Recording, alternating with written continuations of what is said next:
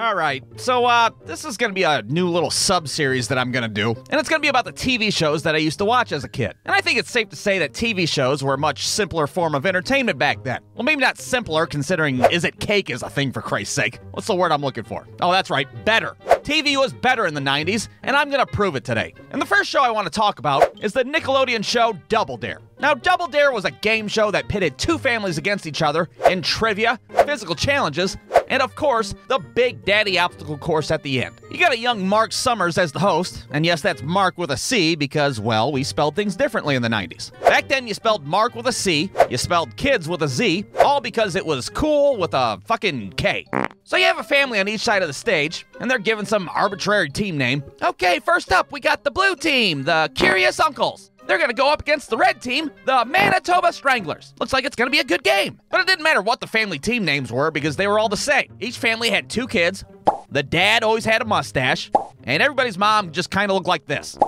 And for whatever reason, when they'd introduce the families, they'd always make like the youngest kid tell some bullshit story about their family, which always took way too goddamn long. So, little Susie, I heard you have a funny story about the time the family dog threw up in the driveway. Care to tell us about that story? Yeah, one time there was like this dog. It was our dog, and we were leaving, and then the dog, it was in the morning, and when it happened, we were there over by the bushes. Wait, before that, my brother was walking, and then we looked over, and I think it was raining. No, it wasn't raining. And then Mom was there, and then we looked over, and then the dog threw up in the driveway.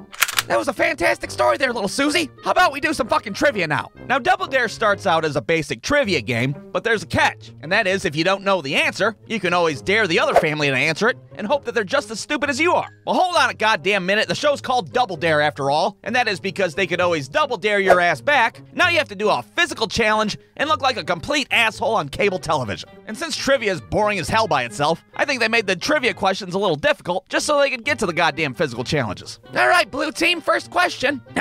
What is the hypotenuse derivative of the fifth hyperbole when it's divided by a denominator of the fifth degree? Yeah, I think we're gonna dare on this one. Okay, over to the red team. Red team, what is the hypotenuse derivative? Fucking double dare, Mark. I put up drywall for a living, what the hell? And we're back to the blue team again. Physical challenge, Mark. For Christ's sake, we'll do the fucking physical challenge. Now, the physical challenges were really never all that physical. It was really just an excuse for one of the kids to make their parents look like an asshole in front of a live studio audience. All right, little Susie, you got 30 seconds to fling this bucket of bear shit down there at your dad who's got a bucket taped to his head like an asshole. Ready, set, go. Oh, and there they go. Little Susie's giving it her all. Dad's down there and he's looking like he's eating shit, both literally and figuratively. The crowd is going wild. Oh boy, it's gonna be close.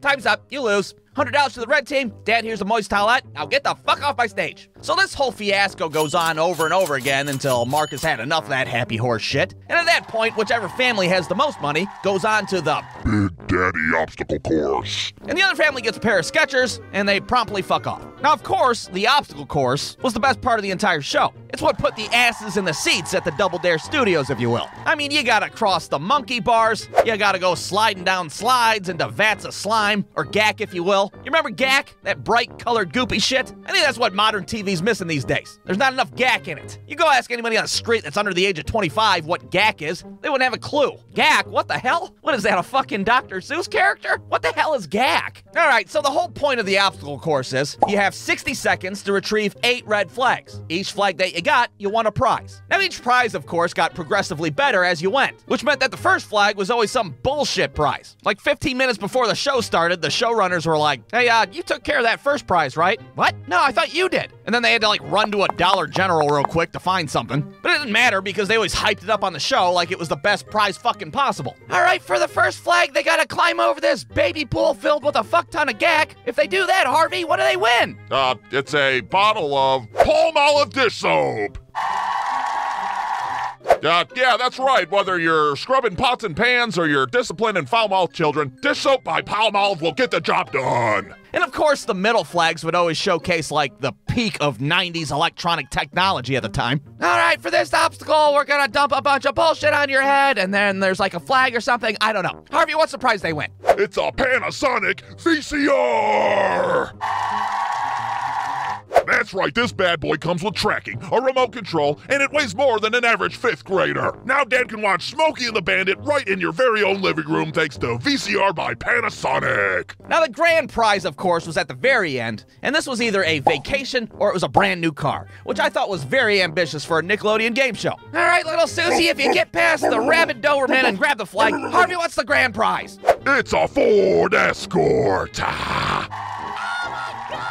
That's right, it's a 1.6-liter four-banger with a top speed of 49 miles per hour. It's cheap, it's economical, and it sounds like the hooker of automobiles. It's the Escort by Ford. So finally they start this album, of course, and let's be honest, it's a complete shit show. I mean, the kids are one thing, they're all spry and limber, they're doing well. But then you got Dad lagging behind with his fucking high-ass blood pressure, and Mom, who hasn't fucking ran anywhere since her lacrosse days in high school. They got 60 seconds. They sure as hell ain't winning that Ford Escort, I can tell you that. Hell, even as a kid, I knew how every episode of Double Dare was gonna end. And that is with time running out, and somebody's out-of-breath dad frantically searching a giant nose for a fucking flag. Oh, this is bullshit! There's no flag in there! This goddamn game is rigged!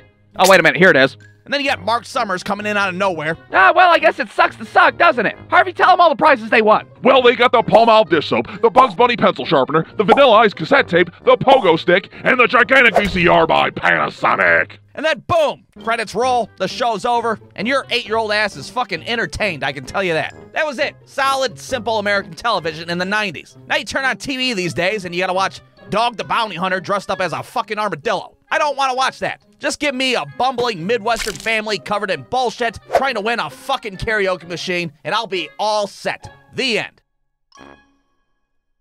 BruceDude.com